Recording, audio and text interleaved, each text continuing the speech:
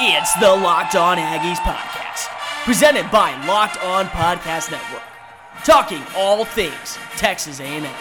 Now, here's your host, Cole Thompson. Howdy, everybody, and welcome back into another episode of Locked On Aggies, presented by the Locked On Podcast Network. Cole Thompson here in the driver's seat, talking all things Texas A&M, and today we're going to be breaking down the most indispensable player on Texas A&M's roster, not named Kellen Mond. I think every year a lot of people want to go feature in on the quarterback position, thinking it's the most indispensable. There's so many players who you need, but if you don't have a solid quarterback, you'll be fine. But a lot of people also say that if you don't have a quarterback under center who can get you wins, you're automatically going to be screwed. So who is the guy not at that position that might be the most important player to A&M's offense or their defense? Before we begin, make sure you're following us on social media at Mr. Cole Thompson. I am the host of the show, and I love public feedback. Anything I can do to make this show better, I love listening to what you have to say. So give me a follow at Mr. Cole Thompson. We have the show at least 3 days a week. Sometimes we're lucky and we get a fourth in, so we always want your feedback on that. And secondly, Locked On Aggies. Locked On Aggies is your number one source for all things Texas A&M related content that you can find us here at Locked On Aggies on the Locked On Podcast Network. Subscribe to us on iTunes, listen to us on Spotify, and if you can't do any of that, listen to us live here on LockedOnPodcast.com. As we said at the beginning of the show, the quarterback position might be the most indispensable position in all of sports. You look at teams and how they've built for the NFL. They're either built on having a sound defensive unit or an astounding quarterback. And 9 out of 10, the quarterback pathway is the way you see it go. You look at what Tom Brady has done. He's been the face. Now, don't get me wrong. In Super Bowl 53, I really think that was based off the defense. The defense kind of got them the win over the Los Angeles Rams. You look at Super Bowl 54. Patrick Mahomes is the reason why they were in the Super Bowl. Again, I think Damian Williams and Patrick Mahomes both were deserving of that Super Bowl MVP. I think that he played as big as a part as number 15 did, but the only reason that they got that far is because of Mahomes. You look at teams such as the Baltimore Ravens and the Houston Texans. They're building around their quarterback to be the success story. You look at other teams such as, I think, the Detroit Lions. The one consistency on that roster that has been detrimental has been Matthew Stafford. You look at Matt Ryan and what he's done down in Atlanta. The quarterback position just is so important to the game of football. And I think that really comes into factor with college football as well. Take a look at Alabama last year. They just lost to Mississippi State. They just lost to LSU. Then went out and played with Tua Tagovailoa. He was going out for one more drive, and he had a severe hip injury that not only probably cost him the Heisman, cost him the remainder of the season, and possibly cost him the number one overall pick in this year's draft. And Alabama lost in the Iron Bowl, and they finished 10-2 on the year, missing out on a New Year's Six Bowl for the first time since 2000, and I want to say it's 2010? I want to say that was the last time they weren't in a New Year's Six Bowl, or at least in one of the bigger games. They've never missed a college football playoff. And that's because they didn't have a quarterback position. So, for A&M with Kellen Mond, the biggest name on the roster is going to be number 11. He's going to be in after being a pretty much 3-year starter for the Aggies. And a lot of people are going to be focusing in on him being the success story out at A&M. But outside of him, who are the 5 players on either side of the ball that are so important to the team's success? We're going to break those down. And coming in at number 5 for me is a rising sophomore. I think he is so important to this offense that he doesn't even know it yet, and that's Jalen Wydermyer. Wydermyer came in as the number 3 tight end last year from Dickinson, Texas. Keep that in mind. He was a rising freshman 3-star recruit who was going to be buried on the roster by Glenn Beal and Baylor Cupp.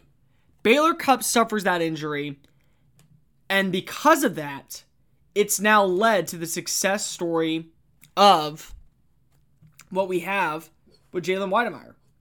Wydermyer, since joining the Aggies last year, finished with 32 catches for 447 yards and 6 touchdowns. Also, keep in mind, he had 2 touchdowns against Alabama. He also only had, I think, 4 catches in that game. He had 1 catch against Clemson, one of the top scoring defenses in all of college football. And it was 1 catch, and it was a touchdown. Granted, it was a 2-yard score. He still had a touchdown. Throughout the season, when he was targeted, he only saw his numbers improve. And sometimes he'd only finish with 1 catch, but that catch was a big one. Keep in mind, against Lamar, yeah, it was a blowout win for the Aggies, but he had 1 catch, 25 yards. It was a touchdown. In that Alabama game, they were down by 3 scores. He brought them back by 10, I think, with his 2 touchdowns. He had 1 other reception in that game. You look against South Carolina, 5 scores. 1 of them led to a touchdown. 4 catches against UTSA. 1 of them led to a touchdown. Mississippi State, 2 catches, 63 yards, including that 31-yard touchdown run. Things like that make you a more well-rounded prospect. And when you have Baylor Cupp coming back off an injury to where we don't really know what he's going to be, there still is no guarantee he's going to pan out and become that all-pro tight end that everyone expected him to be in 2019. But what you have is you have a security blanket on a pretty lackadaisical offense. The offense took a bigger hit than any other position. You look at the defense, yeah, they lost Justin Madubuike, but you still have DeMarvin Leal, you still have Michael Clemens, you still have a couple of other names out there. The offense took a massive hit, with Damon Demas now coming in as probably your number 2 receiver behind Jamon Osborne, and you're hoping that Cameron Buckley or Caleb Chapman or maybe Musa Muhammad Jr. III can come in and be a big-time name. You need a solidified option on 3rd and short. You need a guy who's going to be able to make a name for himself as a security blanket. And I think that on the offensive side of the ball, at least at the receiving option, outside of another name, Weidemeyer is the only guy who can do that. You have no idea what you're getting with Buckley or Chapman, because neither one of them took a step last year. And part of that was because of Ainias Smith's emergence. Part of that was because of the roster with Kendrick Rogers and Courtney Davis. But now they need to step up. Demas is going to step up, and he's probably not going to get redshirted because he's already, I think, one of the better receiver prospects in the SEC. Muhammad's probably going to be either a redshirt or nothing more than a 5th receiver. And then you have Osborne. And Osborne's got to be that number 1 target. But Weidemeyer, in my opinion, can be. He definitely can be, I think, the most versatile of the tight ends as a blocker, which is what Glenn Beal's going to do. And most importantly, he's going to be a receiving option, which I think is what Baylor Cupp was brought in for. So you have Cupp as your receiving tight end. You have Beal as your blocking tight end. But then you have Weidemeyer, who can help with the run game. Vermond or Isaiah Spiller. Or he can be a threat in the passing game. Be a security blanket. Be a guy who comes across the middle of the field, picks up first downs, maybe sees his numbers improve, and eventually starts earning that rep of being one of the top tight ends in the SEC. I definitely think you should include him on any single one of your list when describing indispensable players. So if Weidemeyer comes in at the number 5 spot, who comes in at 4, 3, 2, and 1, don't go anywhere. We'll be breaking down who they are in just a quick moment. Locked On Aggies, presented by the Locked On Podcast Network. Cole Thompson here in the driver's seat, talking all things Texas A&M. Guys, let me get your opinion on something. Do you like quality content surrounding your favorite sports teams every single day? If so, why not listen to a Locked On podcast? The Locked On Podcast Network has over 24 college sports shows, plus every team covered in the NFL, NBA, MLB, NHL, and highlight information surrounding your favorite sports teams when it comes to fantasy football. So go give us a like on Spotify, follow us on iTunes, and if you can't do any of that, at least give us a follow at LockedOnPodcast.com. We're talking about indispensable players outside of the quarterback position. Everyone knows Kellen Mond is going to be the most indispensable guy going into the season because of his role. Who comes in at the number 4 spot? Remember, number 5 was Jalen Weidemeyer. Number 4 to me is going to be the running mate in the backfield with Isaiah Spiller. When you look at Isaiah Spiller, more importantly, when you look at the running back position, that was the downfall, I think, of A&M last year. Yes, Kendrick Rogers had a horrible final season with the Aggies. I would also say that Courtney Davis could not live up to the number one receiver expectations. Yes, the offensive line was atrocious, and unfortunately, it cost A&M a lot of close wins, especially when you look at games against Alabama. They allowed too many pressures to Kellen Mond. You look at Clemson, same thing. All of that, I think, plays a major role into it. But the running back position alone, you had a struggle with Jashaun Corbin, who was injured in week 2. He was out for the year. Then you had multiple guys, and Jacob Caboti and Cordarian Richardson having one or two really good games, really sound performances, and then they disappeared. And they weren't seen from, they weren't heard from again, they were done. You had Isaiah Spiller in that backfield. That was it. For a while, that was the only player you had. You had Spiller, and then by the bowl game, you had Anaya Smith taking reps out of the backfield. Outside of that, you pretty much were banking on the fact that there was a chance, maybe, just maybe, one of your key players was going to come out and make an impact at a receiver position or at an offensive line, or Kellen Mond was going to carry the team on his own. Isaiah Spiller, as a freshman coming from Klein Collins High School, finished with 946 yards and 10 touchdowns. He became the 4th freshman all-time to run for 100-plus yards in his first game, and he was the only running back who was consistent. And here's the thing about consistency. He still wasn't that. You look at some of his games that he produced in. You had against Clemson, 24 yards. Then the next week against Lamar, another 100-yard game. Then Auburn, 9 total yards. Arkansas, 7. 0 yards on 7 attempts. Alabama, 27. But then you look at what he did against UTSA, 217. A freshman record. 129 against South Carolina.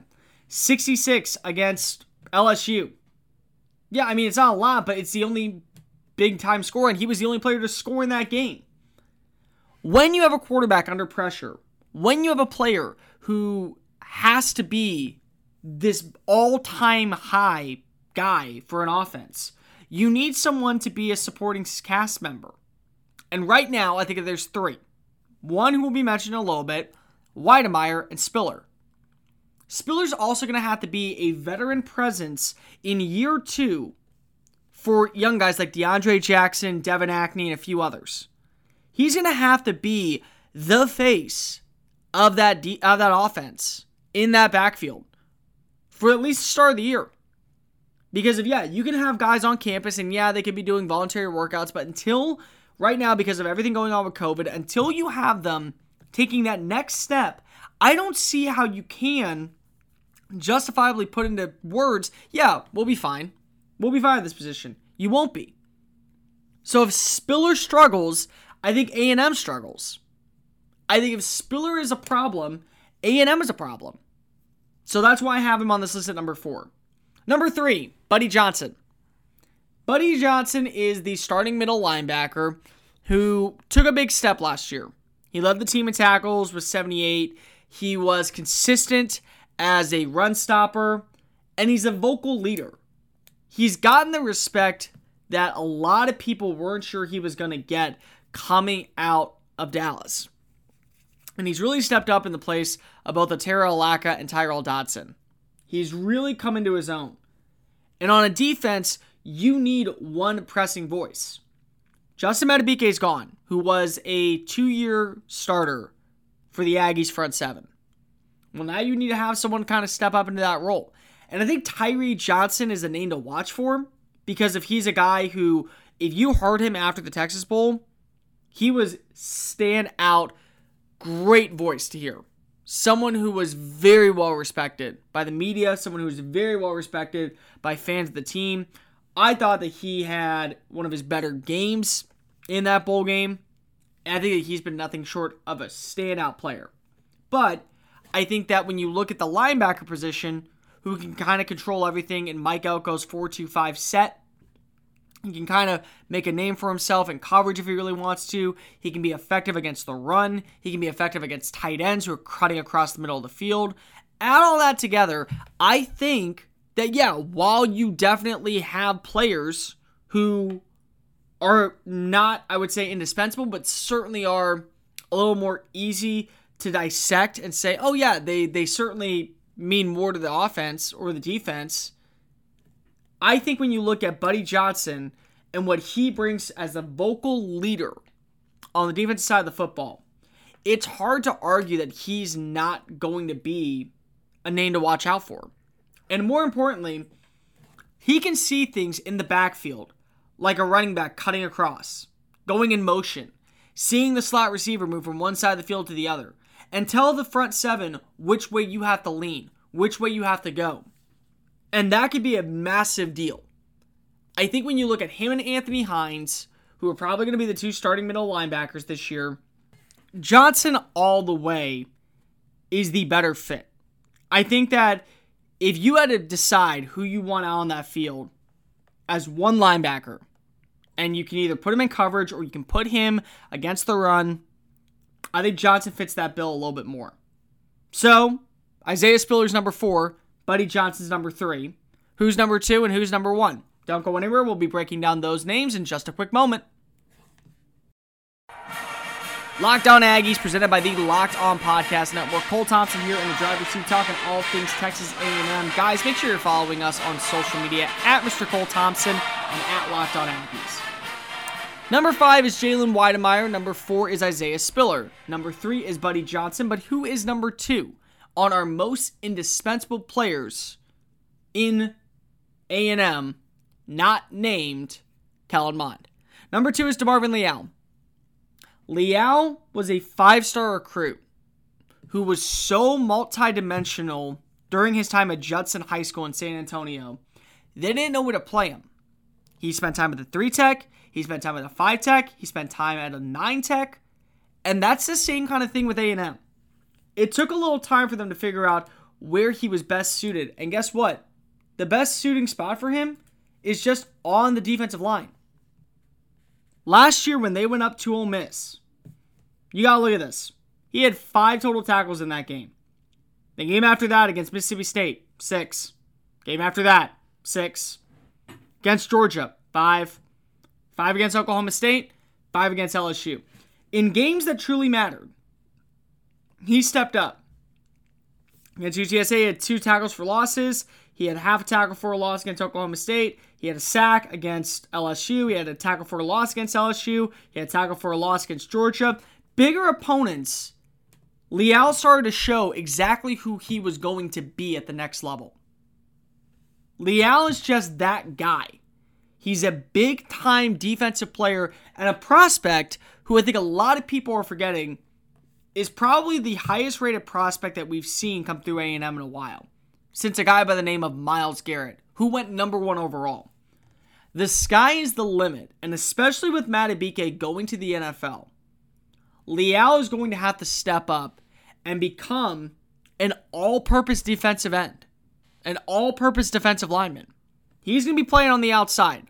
He's going to bull rush. He's going to be a swat and swim through the middle, A gap up the middle, trying to get to the quarterback, stuffing the run. He's going to be doing all that.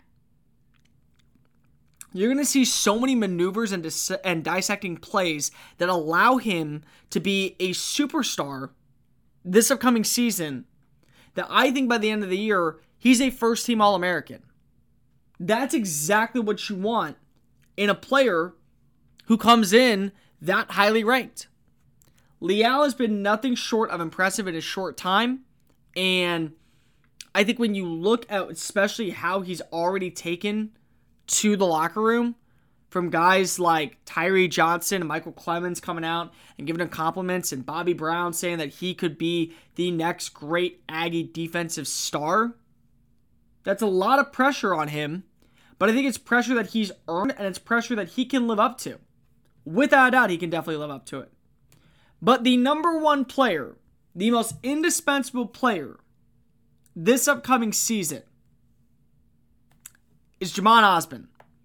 Because Ausbon has been the consistent target for Kellen Mond all year.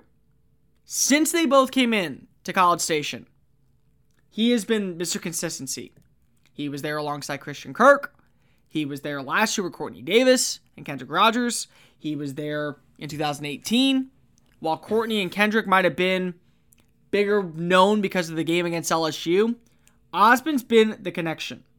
Last year, he finished with 66 catches for 872 yards and 5 touchdowns. He's also the only returning Aggie wide receiver who caught at least 25 passes with Mond last season. There's promise at the tight end position. You have playmakers such as Demas and Acne, but Osborne is the only proven outside receiver that is going to enter the season that gives A&M that contention clause. The former top 100 recruit has made an immediate impact since 2017. He finished second on the team with catches with 50 for 571 yards and 3 touchdowns. He was injured for 4 games during his sophomore year, but still managed to catch 31 passes, and last year he finished with 66. As he enters his senior year, he ranks 9th in school history in career receptions and 8th in career yards. He will never probably get to that number 1 receiver level. But at the same time, this is a guy who is indispensable.